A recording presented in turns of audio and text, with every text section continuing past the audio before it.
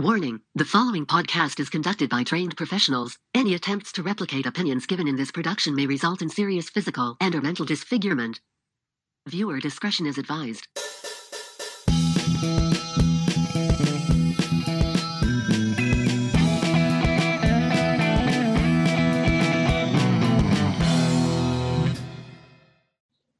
Greetings, Earthlings,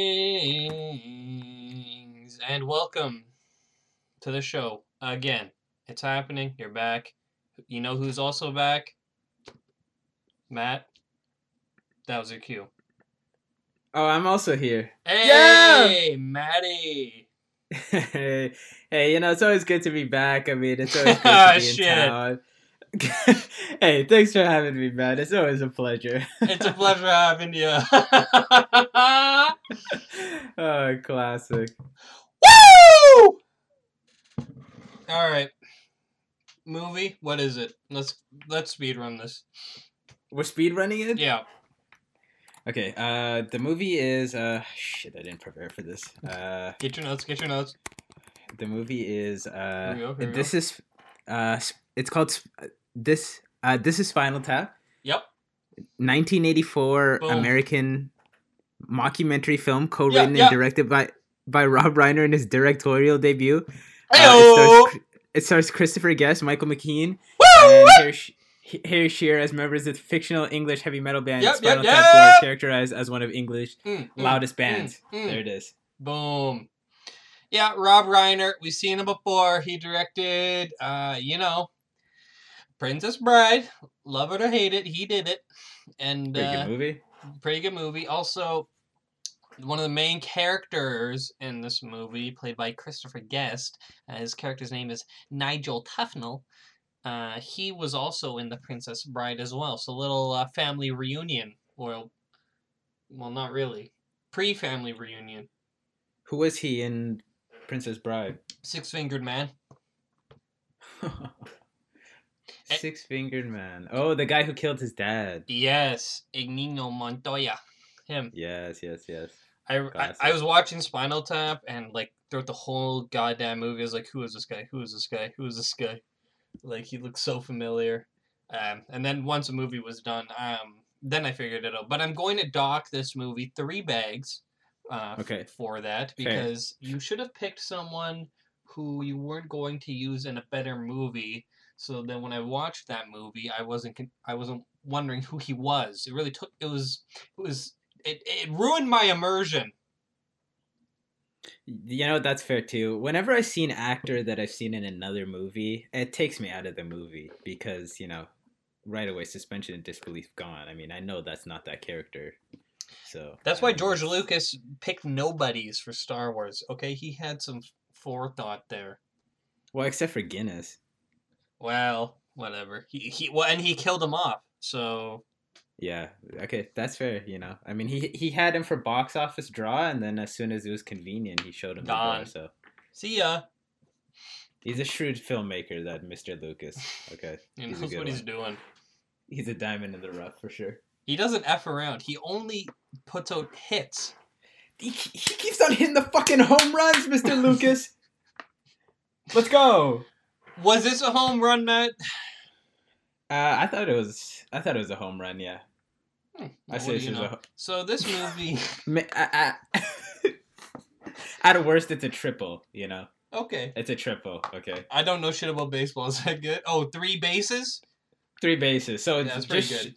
75% of a home run. Mm-hmm. That's pretty good. It's pretty good. I'm hearing you. This is Spinal Tap. Yeah. So Rob Reiner plays a fictional director.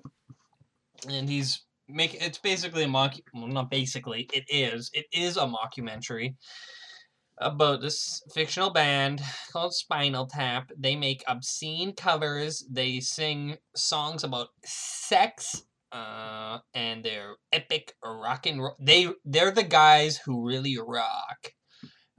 If they were real, they would be the mascots of, our local radio station, 94.3. Nothing but rock. They would be playing Spinal Tap every day, baby.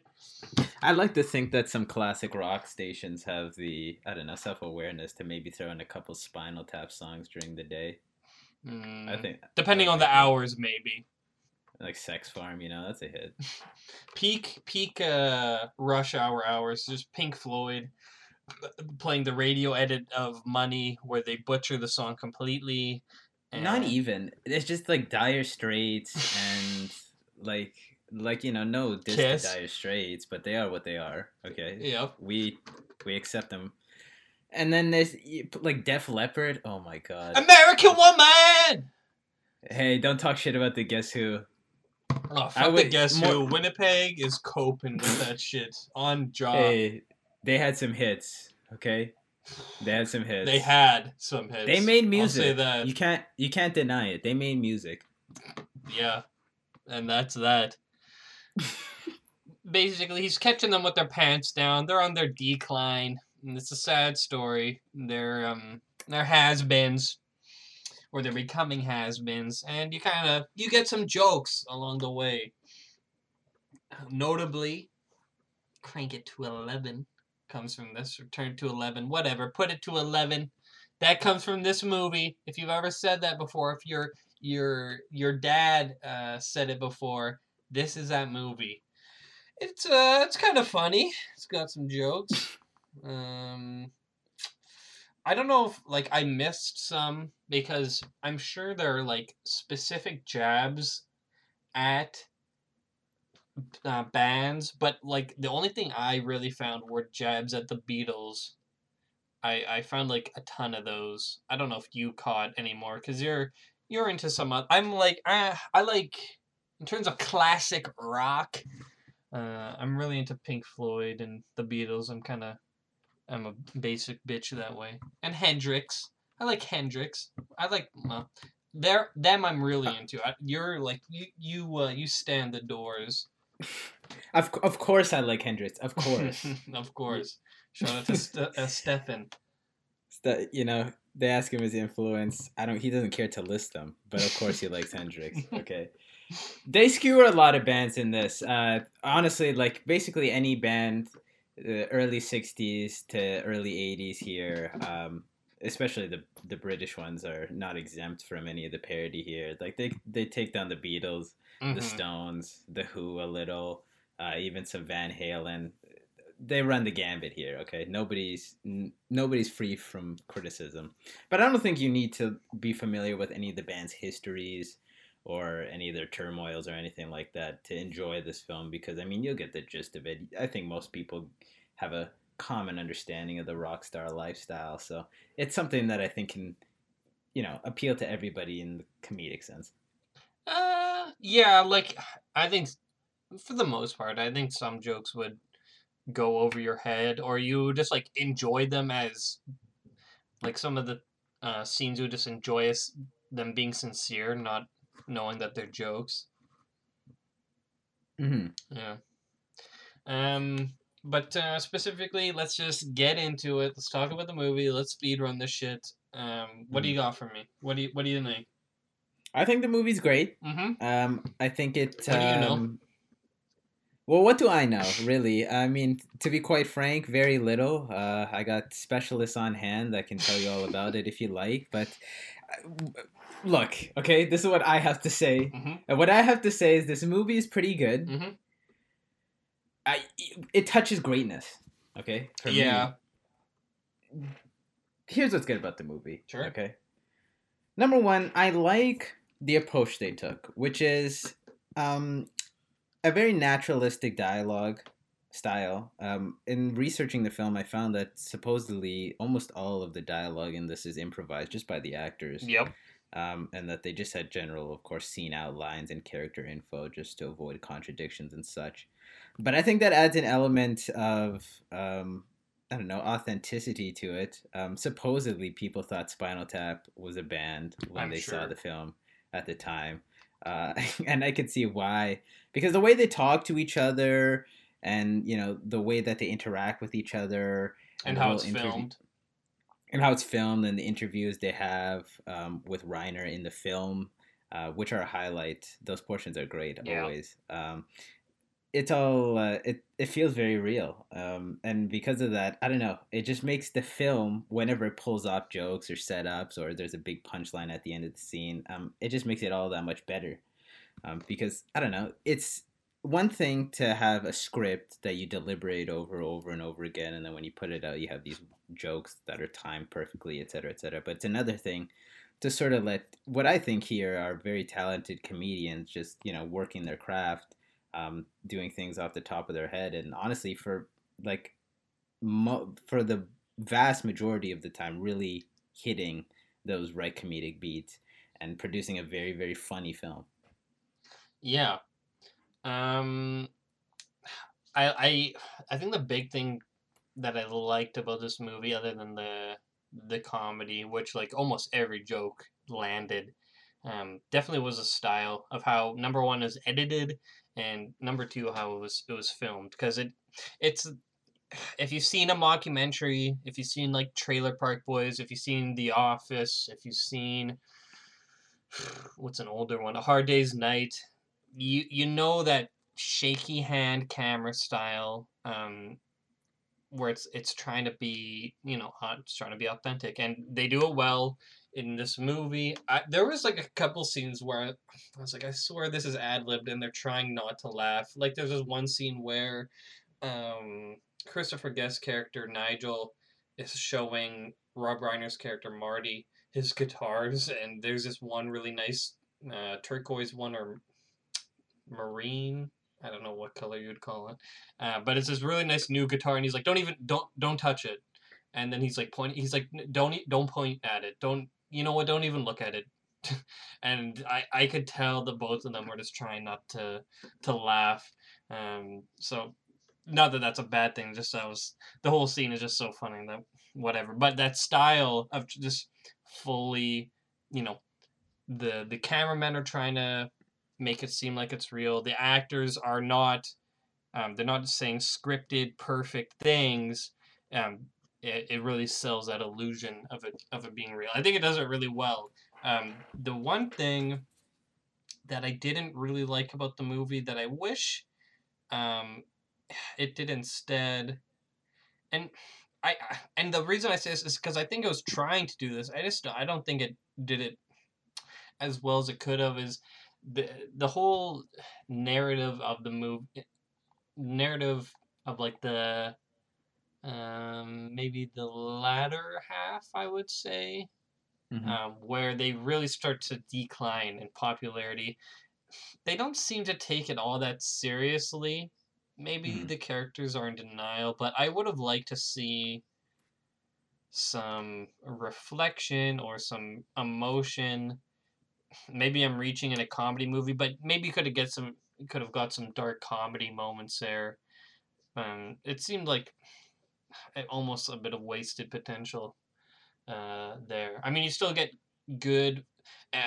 Also, I should say that there's great like parody songs where, and artists that I like Jimi Hendrix did this too, where they're just songs about sex, but they just replace sex, like penis, with whatever, a pencil. Clumsy metaphors, yeah. Yeah, like that song I showed you, in Electric Ladyland. What was it? Which song was that? Crosstown Traffic. Crosstown Traffic, where it's obviously just him like tire tracks across your back or whatever, just talking about cum on her back. Jesus, that one was Hendrix. He needed to take a step back there. Okay, Hendrix was out of pocket for that one. Okay, I'll say that. There's tons of songs that they do, where it's just obviously that, like talking about farming and like my silo is getting large or whatever. All that stuff was hilarious. But going back to it, yeah, I wish they would have gone I don't know, a little deeper, a little darker there. I can agree with that in the sense that in terms of like characters, like the characters are kind of stock. They're just, rock star archetypes. You have the sort of oblivious but still musically competent, like the lead vocalist and guitarist. You have the dumbass bassist. You have the just the weird keyboardist that they barely show in this film. Yeah. The drummers that they cycle throughout the film. In that sense, they're really just trying to mock Rockstar. So the characters themselves aren't fleshed out in the way that they're real characters. But I think that in the context of the film, which is really just a pure mockumentary style film, they could have fitted like darker moments into it in the latter half. But I think, like, given the tone of the film, I'm okay with the fact that they didn't, because I mean the film is very brief. First of all, it's like an hour and 20 minutes, which is incredibly short. So the whole film, they're in decline, and a lot of the jokes is just their waning popularity. You know, they have a record signing and nobody shows up, or all their gigs get canceled, and they end up getting booked at more and more demeaning venues. Like they're co-starring or co-headlining with a puppet show at like a festival by the end of the film. So they're in a bad way. But as you mentioned, they're in denial about it, and it's kind of a joke about rock stars. They're holding on to their past glory and they don't want to accept the facts. You have like a moment late in the film when the bassist, Derek Smalls, he goes to David, the lead vocalist, and he says, maybe our time's up. Maybe we can just experiment, take a look at all those projects we had before, and then we'll move on. That was it, really. And I could appreciate that little moment. At least, it didn't get too dour in the sense that, I don't know. Look, would I have liked one of them to kill themselves at the end of the film? Yeah, it would have been true to life. However, it's not that kind of movie. I guess that's it. There was one of my favorite quotes was like at the end of the movie. I don't know, I can't remember exactly what it was, but it was like this lady reporter, and she's like, do you think you're ever gonna stop like Spinal Tap? I want to see if I can find it. I should have written down the quote. Yeah.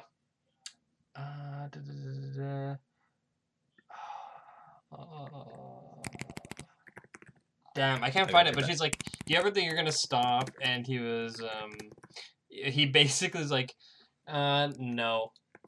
That's what he says, but he was like, shit. I'm gonna try and find it. You talk about something. Yeah, I was gonna talk about some other things.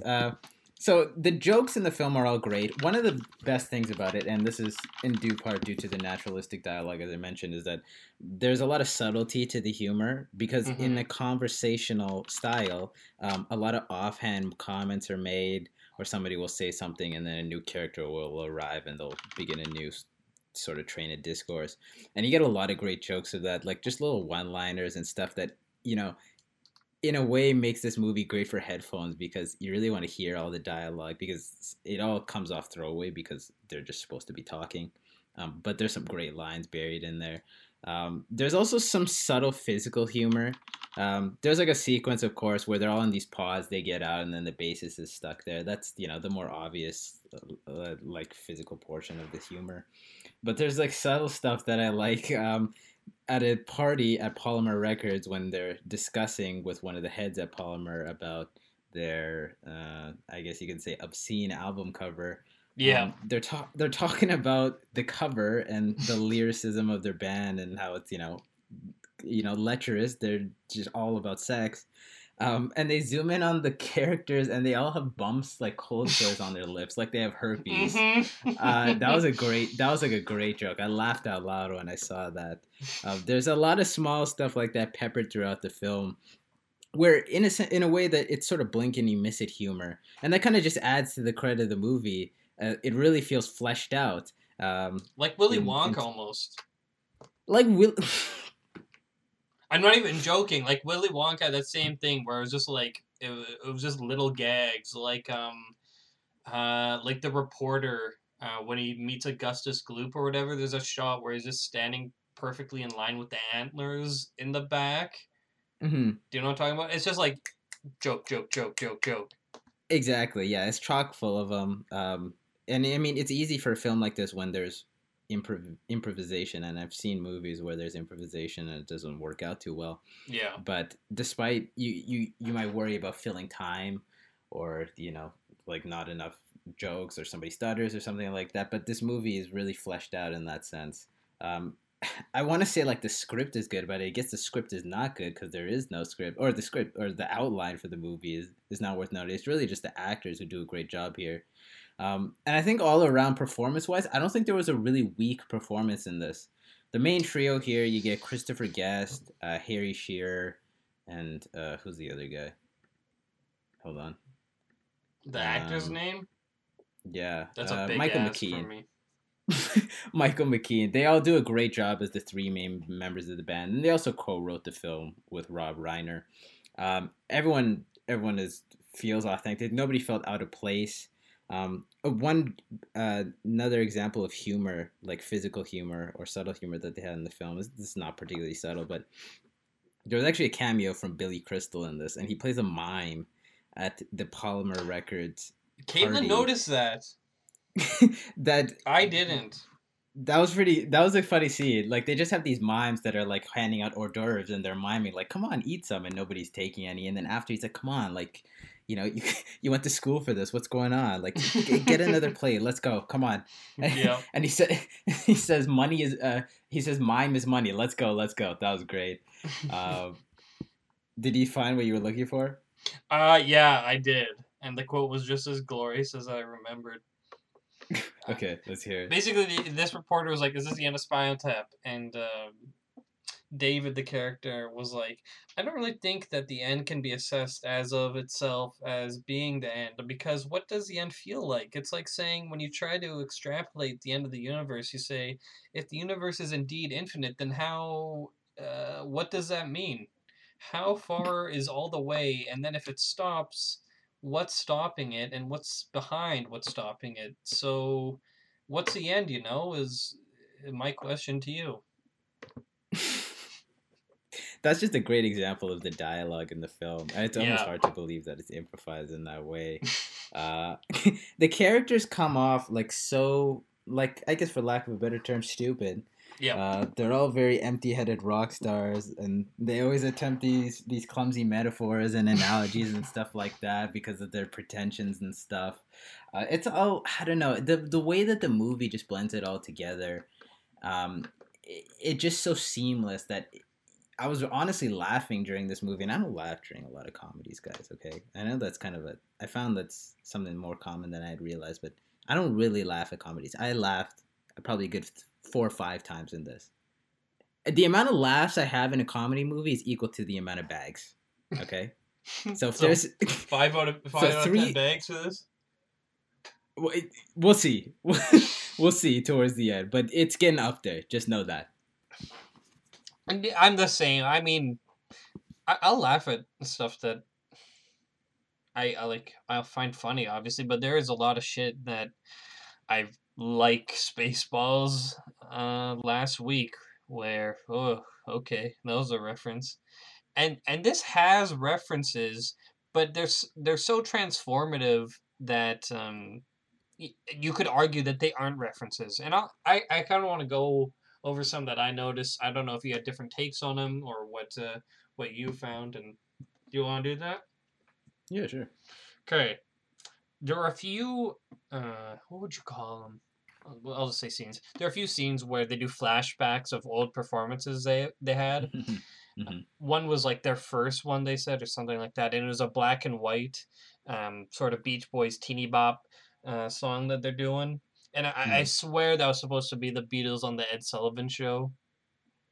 I think that was supposed to be like, yeah, like and it's funny because it was that's another great element. You can tell that Reiner's really well versed, or I guess the other 3 actors here who contributed to the writing and the conception of this project, that they're well versed in rock history and stuff. Because that one scene where they shows them, and it's a nice contrast because you show in the concert scenes in present day that of course they're very animated in the typical hard rock fashion with the elaborate costumes and somewhat fetishistic gear and just the jumping around and how it is. And then when they go back to that 50 scene and they show them just in a very stilted way, just standing around, beep boop bop, and their guitars, it's good. There was that one, and they did another one, which I swear was supposed to be like Mystery Tour, Sergeant Pepper's Beatles, where they have like the kaleidoscope effect on screen. Mm-hmm. Well, they had a name for themselves too, which was very like Sergeant Pepper's. Oh, the Flower People. Yeah. And they have go-go dancers in the background and stuff like that. And then at the end they have that sequence where they splice the image into 5 across the screen, and then the outer 4 are all rotating together. That was very good too. And like I swear that if that same exact effect is used in the Mystery Tour movie, and one of the characters too in that song is playing a sitar, which whenever I see some sort of rock thing or a rock parody and one person's playing a sitar, I always just think of George Harrison. You know what? I think that he was like really one of the first to use that. I think story has it like for Norwegian Wood, he found like a sitar in a closet in Abbey Road, and he was like, this is pretty cool.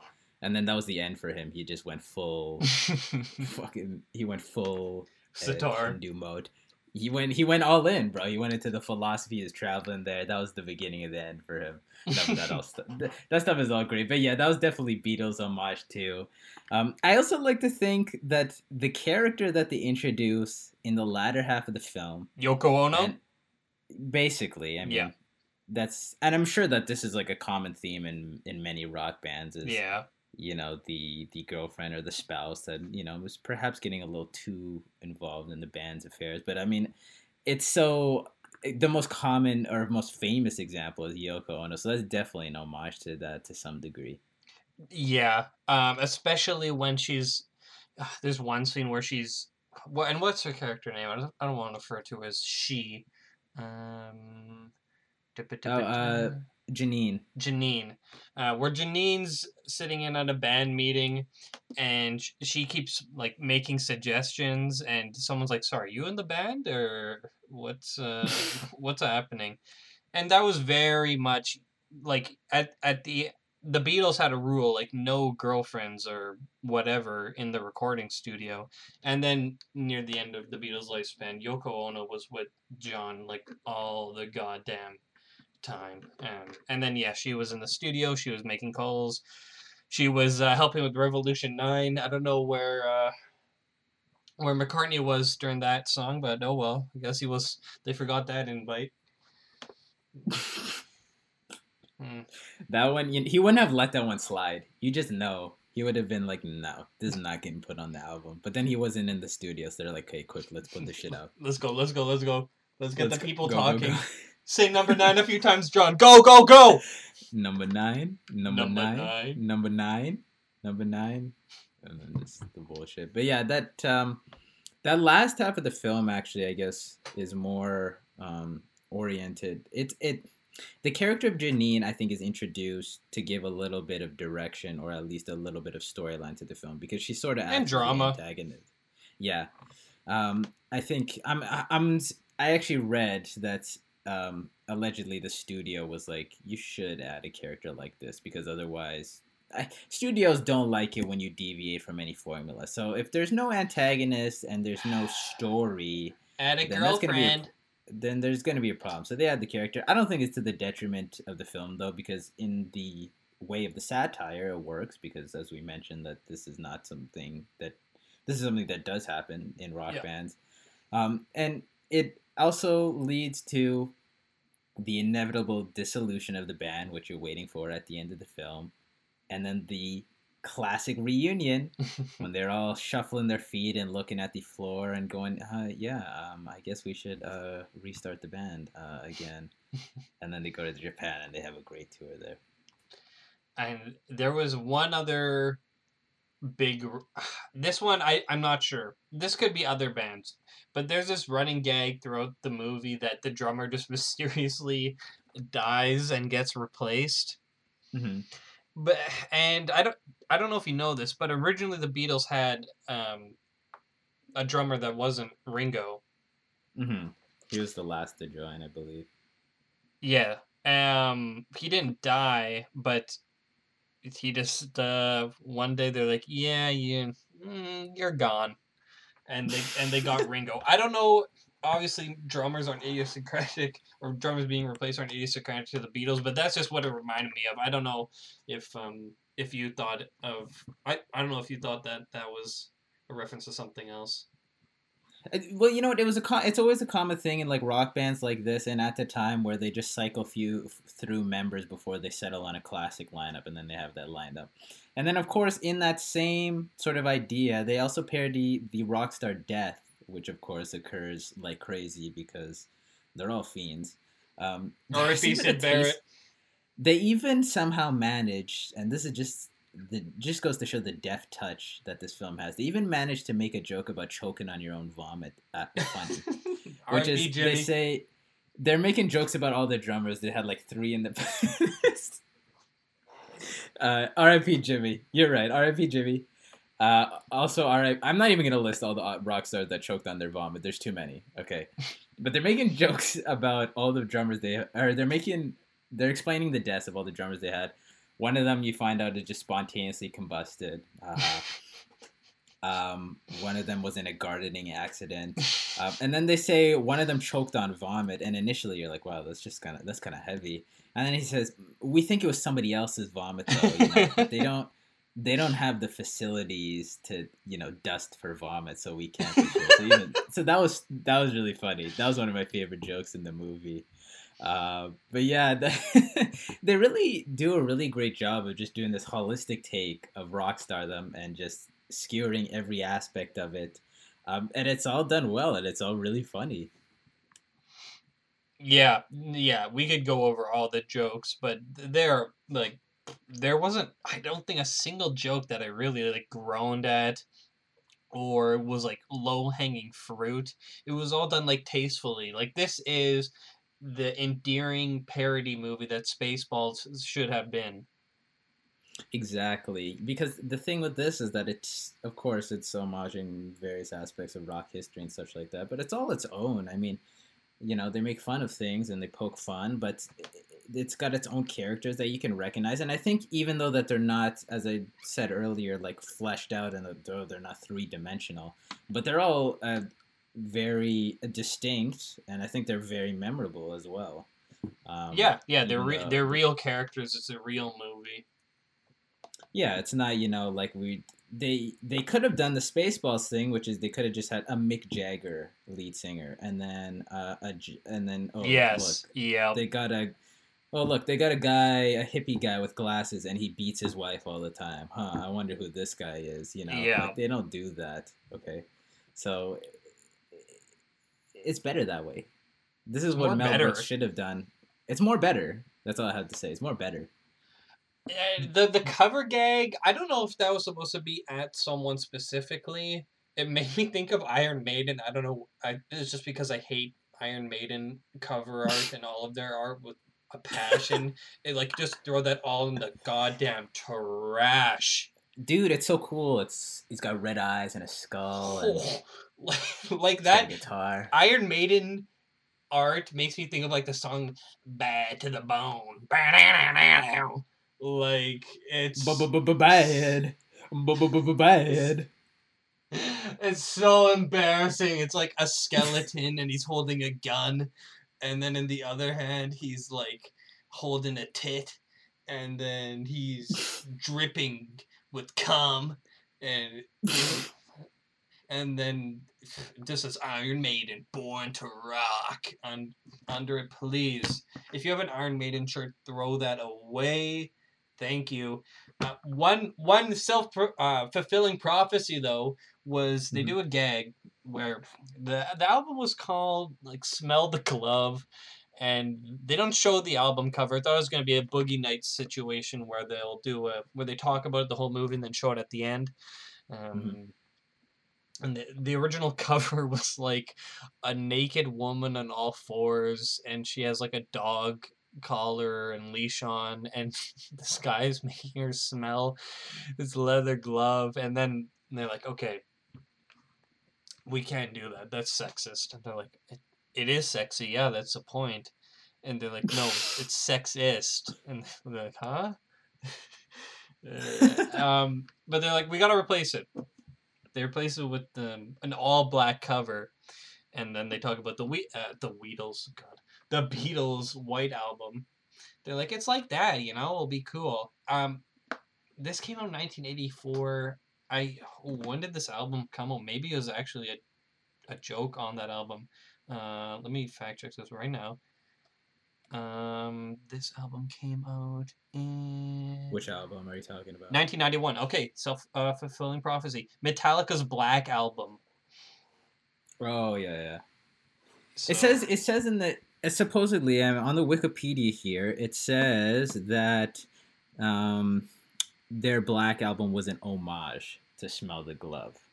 Actually? So, I guess that's what it says on the Wikipedia. It says in the back...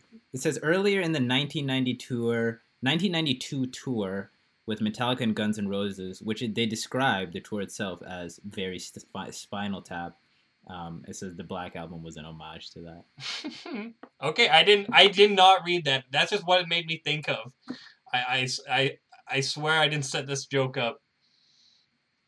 Also, if we're on the subject of it, I just quickly want to say Guns N' Roses is one of the worst rock bands of all fucking time. Every song that they do in Spinal Tap is unironically a Guns N' Roses song. There's this one stupid... November Rain. November Rain, it's bro. So it's sicko good. mode. It's so sicko Guns N' mode. Roses... It's so... Dude, they have one of the worst lyrics I've ever heard of all. God, is it? Oh, is it? Okay. There's this one song by Guns N' Roses. I play it at my work all the time, and there's this one lyric, and every time I hear it, I want to no longer be able to hear. You lost a lot more. Okay, I have to find the exact quote. Dude, you don't know the Guns N' Roses discography front to back? What? It's Bon Jovi. You know what? That's my bad. It was a Bon Jovi song, but both are equally as bad. They're basically, let's be honest, Imagine Dragons for boomers. No, you can't say that. I can't allow this. Bon Jovi's lyrics is remember when we used to park on Butler Street out in the dark. Remember when we lost the keys, and you lost more than that in my back seat, baby. So tasteful. Yeah. Oh my god. Great lyric. But going back to Guns N' Roses, obviously that one doesn't apply, but I could find others. Guns N' Roses songs are unironically Spinal Tap songs where welcome to the jungle! I can't handle them. I can't take it. Guns N' Roses sucks. Number one thing you don't want to hear in your first day of jail is Guns N' Roses, Welcome to the Jungle. That is an MPE joke that I just stole. Not good. Sorry, back to the movie. What about Metallica? I listened to like 2 Metallica albums, and I think they're all good. I listened to Kill 'Em All, which is like I think their first album. It's just thrash metal. Like if you liked Infest a Rat's Nest by King Giz, right? Mm-hmm. It's just like it's that. You know that meme where it's the critic from Ratatouille, and then he goes back in time. It's basically Infest a Rat's Nest is him eating that Ratatouille, and then he goes back and he imagines himself eating Kill 'Em All. And I listened to that one, and what was the other? Some Kind of Monster? Something like that. That one was also good. I need to listen to more of them, though. I need to listen to Lulu. I heard that one is shit. Yeah, I want to hear what all the noise is about. It's funny if we're on the topic. There's even a section on the Wikipedia about rock stars' reactions. Apparently, a lot of them, like half of the members of Led Zeppelin, they said it was all accurate. Osbourne said it was very accurate. This is the funniest piece. apparently Aerosmith guitarist Brad Whitford said the first time Steven Tyler saw it, he didn't see any humor in it. So that's how. So that tells us, I think, all we need to know about Mr. Tyler. And I mean, come on, he's also like a prototype here for the characters in this film. I mean, yeah, I'll say this: his lyricism is better. You know, I say "Dream On," it's not too bad. But yeah. God, that song, "Dream On," again. I don't want to hear that song. It is an Imagine Dragons song. It's radioactive for boomers. It's got a cool riff, you know. It's got drums in it. It's got a good guitar, bass. Those are the guys that really rock. This movie will. I'm sure there's a large sect of listeners of butt rock and classic rock radio and The Drive who will watch this and go, But for the more discerning people like us, you know, true intellectuals, true Sigma males. True Sigma males and Sigma lifters. We know what's up. One last thing from me. I gotta highlight my favorite joke. I do this every episode. I'm sure I said something else was my favorite joke. This is my favorite joke. Mm-hmm. They're like, okay, they just think that they're just missing a piece of the puzzle, the whole movie. And they have to find a new gimmick to use, and that'll really get their numbers back up. So for one concert, they're like, let's go back to the medieval theme. Or what's the exact name for it? Not medieval. For the Stonehenge thing? Yeah. Yeah, medieval, I would say so. There's a specific... it's something rock. God, I'm really off my game today. Anyways, I'll just say medieval. Like the genre of music? Yeah. Oh, I can't think of anything off the top of my head. Anyways, they're just doing the whole medieval shtick, and the Christopher Guest character is like, okay, we need to design something cool like Stonehenge, and he draws it out on a napkin while they're at a restaurant, and he writes 18 inches tall instead of 18 feet for the Stonehenge prop. And then while they're performing, this stupid little Stonehenge prop falls down from the sky, and then they have two little people dance around it in like dwarf costumes or something, or elf costumes. Like, I almost peed myself laughing because it just looks so fucking stupid. And like, if I was imagining myself at that concert seeing this stupid little thing fall down, it was so funny. And then they're like, the manager's like, hey, it's not my job to say what you guys think. If you give me something that says 18 inches tall, I'm gonna do that. It's not my job to think for you guys. You tell me what to do, I'll do it. That scene is funny also because the manager takes it to the artist fucks up, and he's pissed at the artist. And then he goes back to the band, and he's like, I don't see what the problem is. So you know that like he knows he fucked up, but because like, you know, he wants to have the high ground. I like to think that's also what managers are like. They're like, I didn't do nothing wrong here. And I mean, and then in that same scene, he quits because he's had enough. He's tired of washing their undies and making sure they take their milkies on time or whatever. And then they get Janine to take over. I guess we didn't really talk about the ending of the film here, but basically Janine takes over and Nigel quits. Mm-hmm. And then they're directionless for a bit. They're playing a couple of crappy shows, and then they're singing a con and quits. And then Nigel comes back, and he says, Ian wants you to know, the old manager, that they're charting, or Sex Farm is charting again in Japan. They're making fun of the Big in Japan thing. And then they reunite, and then at the end you see that they hired him back. And he's got his cricket bat that he keeps for various destructive purposes. And then Janine is sitting there with a sour look on her face, so you assume that she got fired. And then that's the end of the movie. Yeah, and they have their big Japan tour. I don't know if that was a direct joke at anything, so... There's this phenomenon. Big in Japan is just like, apparently, like sometimes randomly Western music will start charting in Japan, and then they're just big in Japan. And it's also just like used as a term, like popularity in a very specific or narrow or audience focused kind of way. So that was also a good joke to end the movie on, is that, and it's a bittersweet one because obviously their heyday is gone, and in that sense it's kind of sad to see these old men prancing around on stage as they mentioned earlier in the film, but they have their victory there because they found success elsewhere, and who's to measure success by yourself? Very true. Good note to end it on. Matt, how many bags is this movie? I'm giving this movie 4 to 5 bags. What was that? 4.25 or 4 out of 5? 4. I'm giving it 4 to 5 bags. Okay. Anywhere between 4 and 2. It's 4 out of 5. Okay. And the reason is because it's a pretty damn good movie, and my problems with it, I really don't have any problems with this movie. But as I said, not every film can hit the 5-bagger just because it's a perfect movie, okay? Yeah, I agree. I'd probably think like 8. 8 baggeroonies from me out of 10. Again, my big thing was just, I wish it hit a little harder near the end of the movie.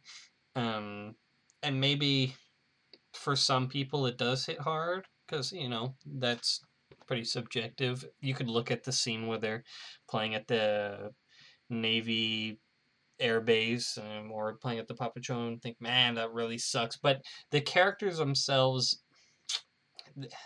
don't really have enough drama for it to, like, I can look at stuff, I can look at the performances and I could say to myself, damn, that sucks. But the characters aren't really doing that, so I can't fully say, okay, well then I can't say that really sucks because they don't seem to care all that much. I need a bit more drama near the back half of the movie to really crank it to 11. Ayo, let's go! Woo! RIP headphones users. That's what the people are here for, okay? The things they know, you get them here, The guys. things they know are caustic wit. Look, I don't mean to overstate things, but we're geniuses, to be quite honest. Hey, and there's no two ways around it. You said it, not me. And they're saying it too, and everyone's saying it, and the people are chanting our names. And that's the way it is. Next week, Highway to Hell. You guys were asking for this one. After last... What was that? Huh? No, continue. Go ahead. I heard a noise from you. What was that? Nothing. Must have been a glitch. What must have been one of those internet glitches. Yeah, I heard a lot about them. You guys were talking a lot of mess about the movie. You guys are really excited. I can't wait for them to do Highway to Hell. Please do a Highway to Hell. Lots of DMs. We're doing it this week. 14th appearance of Ben Stiller. Maybe first edition of Gilbert Gottfried as Hitler. This is going to be a good movie.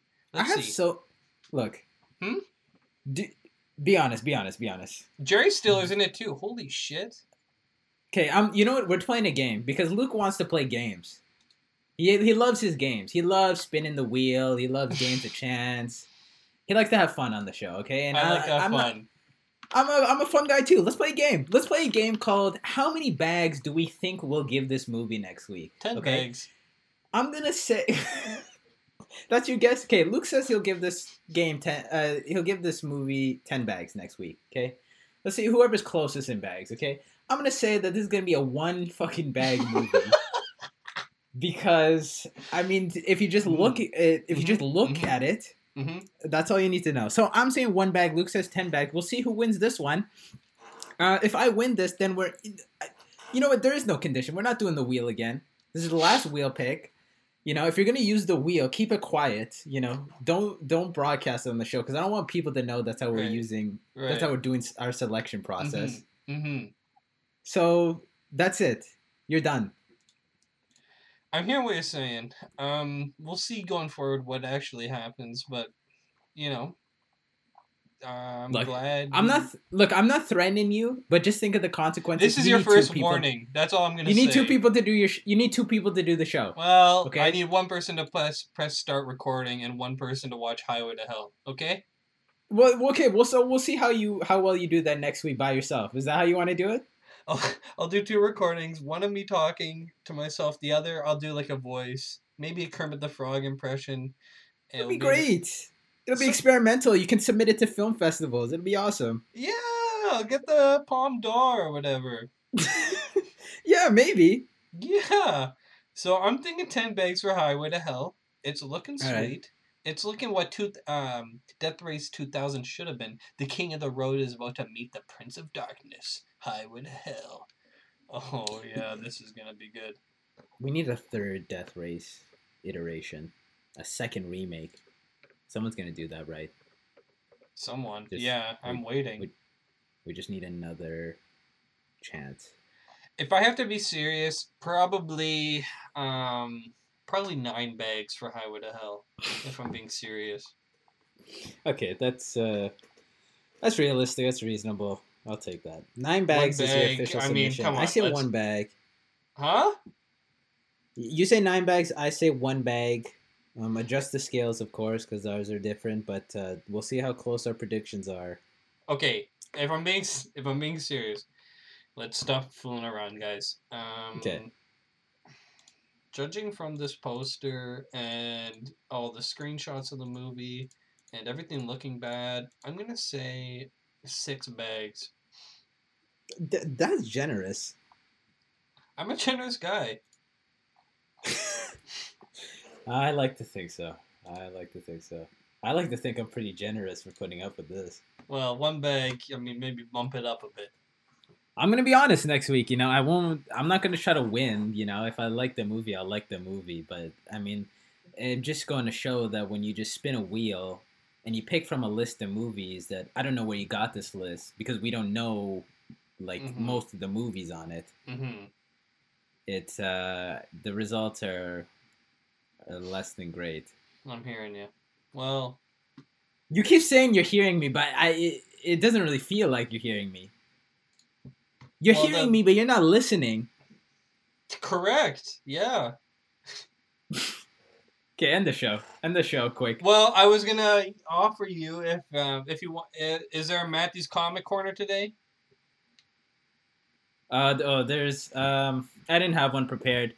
Next week I'll have a comics corner for you guys. Okay. Next week. Okay.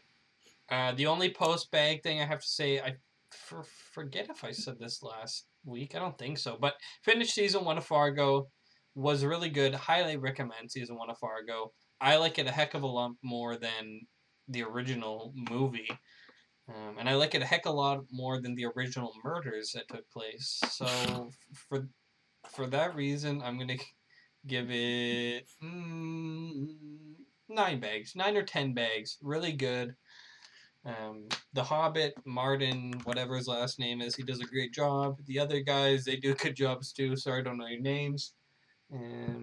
Season 2 so far, not looking so hot.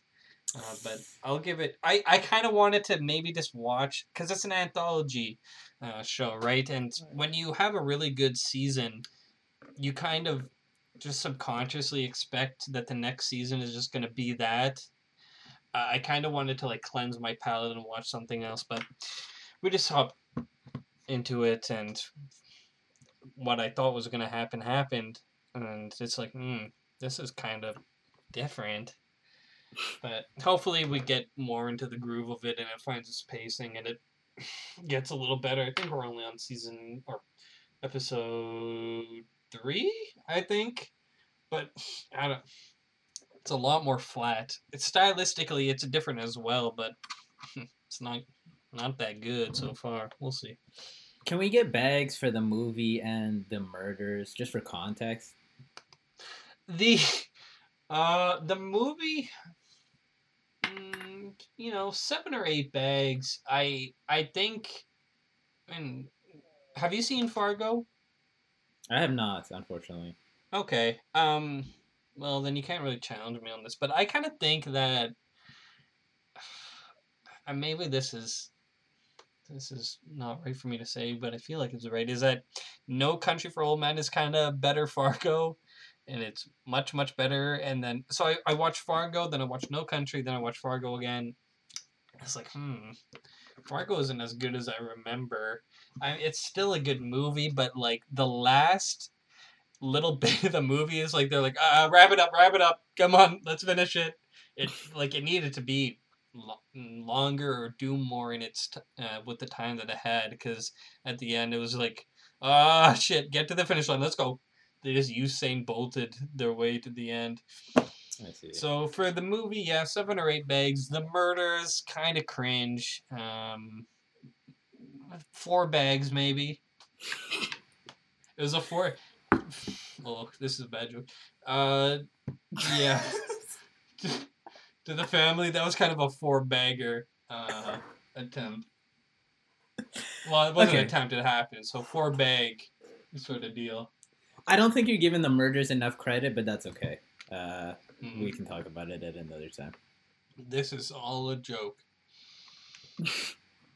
I don't actually remember what murder is real or not. It might.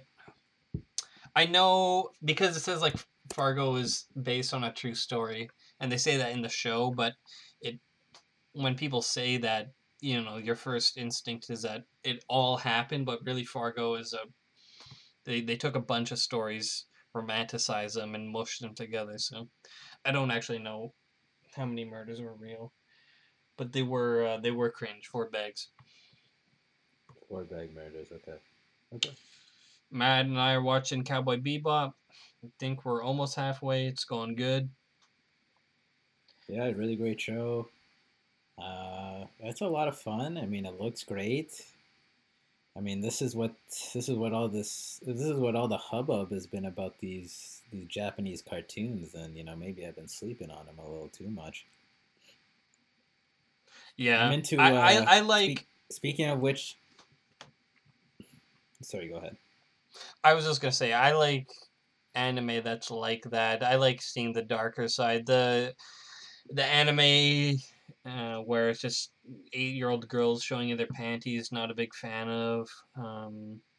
Or just trash anime where it's 800 episodes to get ad revenue on TV. Not a fan of those. Just trash like that. They just, or the shows where you get the gist. And JoJo too. I don't want to see another JoJo movie in my life.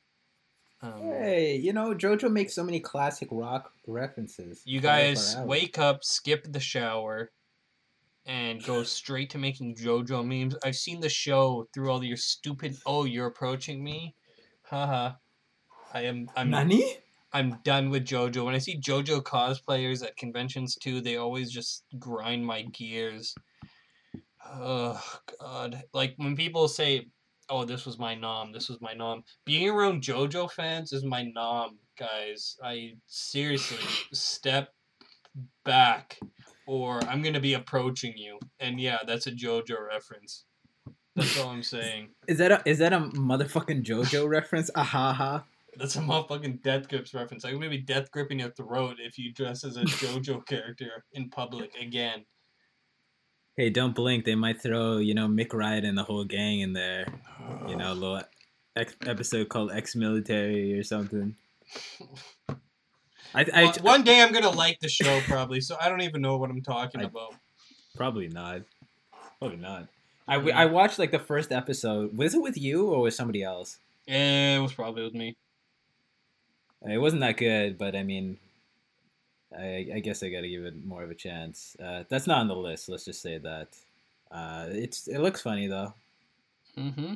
Like it looks funny, not like the show looks like it'll be funny, but it looks funny. Yeah, so, I agree. Yeah. I like the style. I like how it looks, but yeah, crap. If you guys are curious, we did not watch Godzilla vs Kong. We said that last week. What? I think we said that last week. Well, you watched it? No, we said that we didn't watch it last week. Yeah, we didn't watch it this week again. You know what? The movie came out and then it's over. God, the way that movies come out now in this pandemic of ours is that I don't even notice that they came out. Maybe this is a bad look. Maybe this is a cardinal sin. Maybe this just goes to show how much of a casual I am. But I took a look at the Oscar nominees for this year, and I couldn't recognize one. And a movie like this, it comes out, and half of the appeal of a blockbuster like this is the word of mouth, the hype, going to the theater, seeing its crowded audience reaction. So, when you really strip all that away, you see what a movie like this is really worth, which is, maybe not a hell of a lot, but I'll get around to watching it. I promise within the next 5 years. You know what I was saying the other day? Netflix is what now? $12 for the regular plan? Like the basic plan? Something like that. I can double check that for you. If you had just Netflix, that's $144 a year. Do you know how many DVDs you could buy with that money? If you get them cheap? Yeah.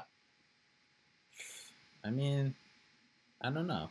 I haven't bought a DVD. Well, I buy Blu-rays, but those ones, depending, are like 12. Like, the cheapest Blu-ray you can get is like, if it's like bargain, being like $5, but usually like $10 to $20. I don't know about DVDs though. DVDs you can get dirt cheap. You can get them at like a thrift store for $1. Then you can get about 100 movies and probably some classics too, because they'll just have DVD copies of Godfather or DVD copies of older films that are just used. You go to any used video store if you have one in your area. R.I.P. to that business model. Like, you could just buy every movie that you like, and then if you ever wanted to see another movie or check one out, you could just buy it for cheap. And I think that's what I'm gonna do when I move out, honestly, because like Star Trek, I have all of Star Trek, the original series. I got it for like $90 Blu-ray. Okay, less than a year subscription to Netflix, and all I've watched on Netflix is Star Trek, the original series, The Next Generation, now Fargo, and they're gonna ramp up their prices. There's no way in hell they won't. And then you just own the movie, and nobody's ever gonna say, we actually have to update your DVD player, so you can no longer watch fucking YouTube on your Apple TV that you bought without using AirDrop. So cool. Moment. Yeah, that wasn't that chill, unfortunately. And the older models, the older Apple TV models, sorry, we no longer support that. Wi-Fi doesn't work for it. We don't have the servers. All that stuff's going to happen, and it's just going to become more and more and more expensive. And I'm sure there's going to be a point where anybody, any big company, like one, I guess on Fox is owned by Disney, but any other big company is going to say, hey, it's probably cheaper and more profitable if we just make our own streaming service. And we'll make more money instead of having to share revenue with Netflix. And then everybody's going to do that. And then you're going to have a million streaming services when you can just go out and just buy a movie that you like. And you can just own it. Nobody's ever going to touch it. And it's yours. Yeah. And I looked at the pricing for Netflix. Now, the cheapest you can get, the basic plan is $10. However, you don't have HD. You can't watch anything in HD. So I'm gonna go ahead and delete that option, because if you're not watching things in HD, then what are you doing? Standard is 15, and premium is 19. So if you get the premium plan, with tax, we'll say that's 20. Just like $240 a year. And all I watched this year was going through all of TOS and TNG, and I think you can buy TNG for like $200, and then I just own that, and whenever I want to go back, I can just watch that. And I think recently too, Disney Plus was like, oh hey guys, by the way, we're raising our prices. Haha. Yeah, the streaming game is it's not promising. What is one to do if one wants to legally watch a lot of content? Well, pay up. That's heavy, man. I hope that answers your question. Yeah, I'm not a fan of. I mean, I hated cable, because North American cable is just you just get bombarded with ads, like 4 ad breaks for a show. Are we serious? I'm surprised that honestly, like Netflix doesn't have ads already. Just wait. Or, if, maybe beforehand. Maybe there'll be like previews. Well, they do that already. On what? And when you finish watching something, there will be a Huh? No, I mean like not like previews for like upcoming Netflix things or something like that, but they would just have the option to skip if that was something. I'm thinking like in relation to the theater experience where you have commercials, previews, and the show. They probably will one day. I mean, why not? Yeah, why not? Anyways, that's my plea to you guys. Just go out and buy physical copies. It'll be yours for life. If you're not a dumbass with it, it will last your entire lifetime. Don't use it as an ashtray or a coaster. Same with music. If you like music, just go and buy it. So one day when you're on Spotify, you say, "Oh, that version I liked it's gone now, and there's only this new remastering of it." Just go out and buy it, and it will be yours forever. And you can listen to it, and it will be beautiful forever. Except when Discrod happens, but we won't talk about that. Don't buy CDs. Don't buy CDs. Well, actually, do you know how long... Last thing, and then we'll end the show. Do you know how long the lifespan of a CD actually is? I think it's like... I think it's longer than a human lifetime. A human lifespan. I don't know. Well, From what I know about Discrod, it's like in improper conditions, it could happen within like 20 to 30 years. But I don't know if that's just paranoia or just people worrying about the permanence of their collections. I mean, we now have DVDs and stuff that are like, how old is the format now? Like close to 20 years old. It must be over 20. Yeah, it must be over 20 years old. I mean, I think they're. I think my DVDs are okay. So honestly, probably not something you have to worry about, except for maybe the long haul. Same thing with like magnetism, like VHSs and cassettes have a lifespan, but that also is like depends on how much you play them. Like I have some Star Wars VHSs that still look great, but I'm only gonna take them out sometimes now. Because now I have my Sweet Harmony Edition Blu-ray, because Disney will never release the original cuts. But now I can have that and watch it. So that's what I'm ending the show on. Please, just if you like something, go out and buy it. It's better way to support the artist, and then you get to have it forever and cherish it. Do you have anything else you want to say? No. Great. Shit. Can you just say the word dairy for me? A dairy. Thanks. I just remembered.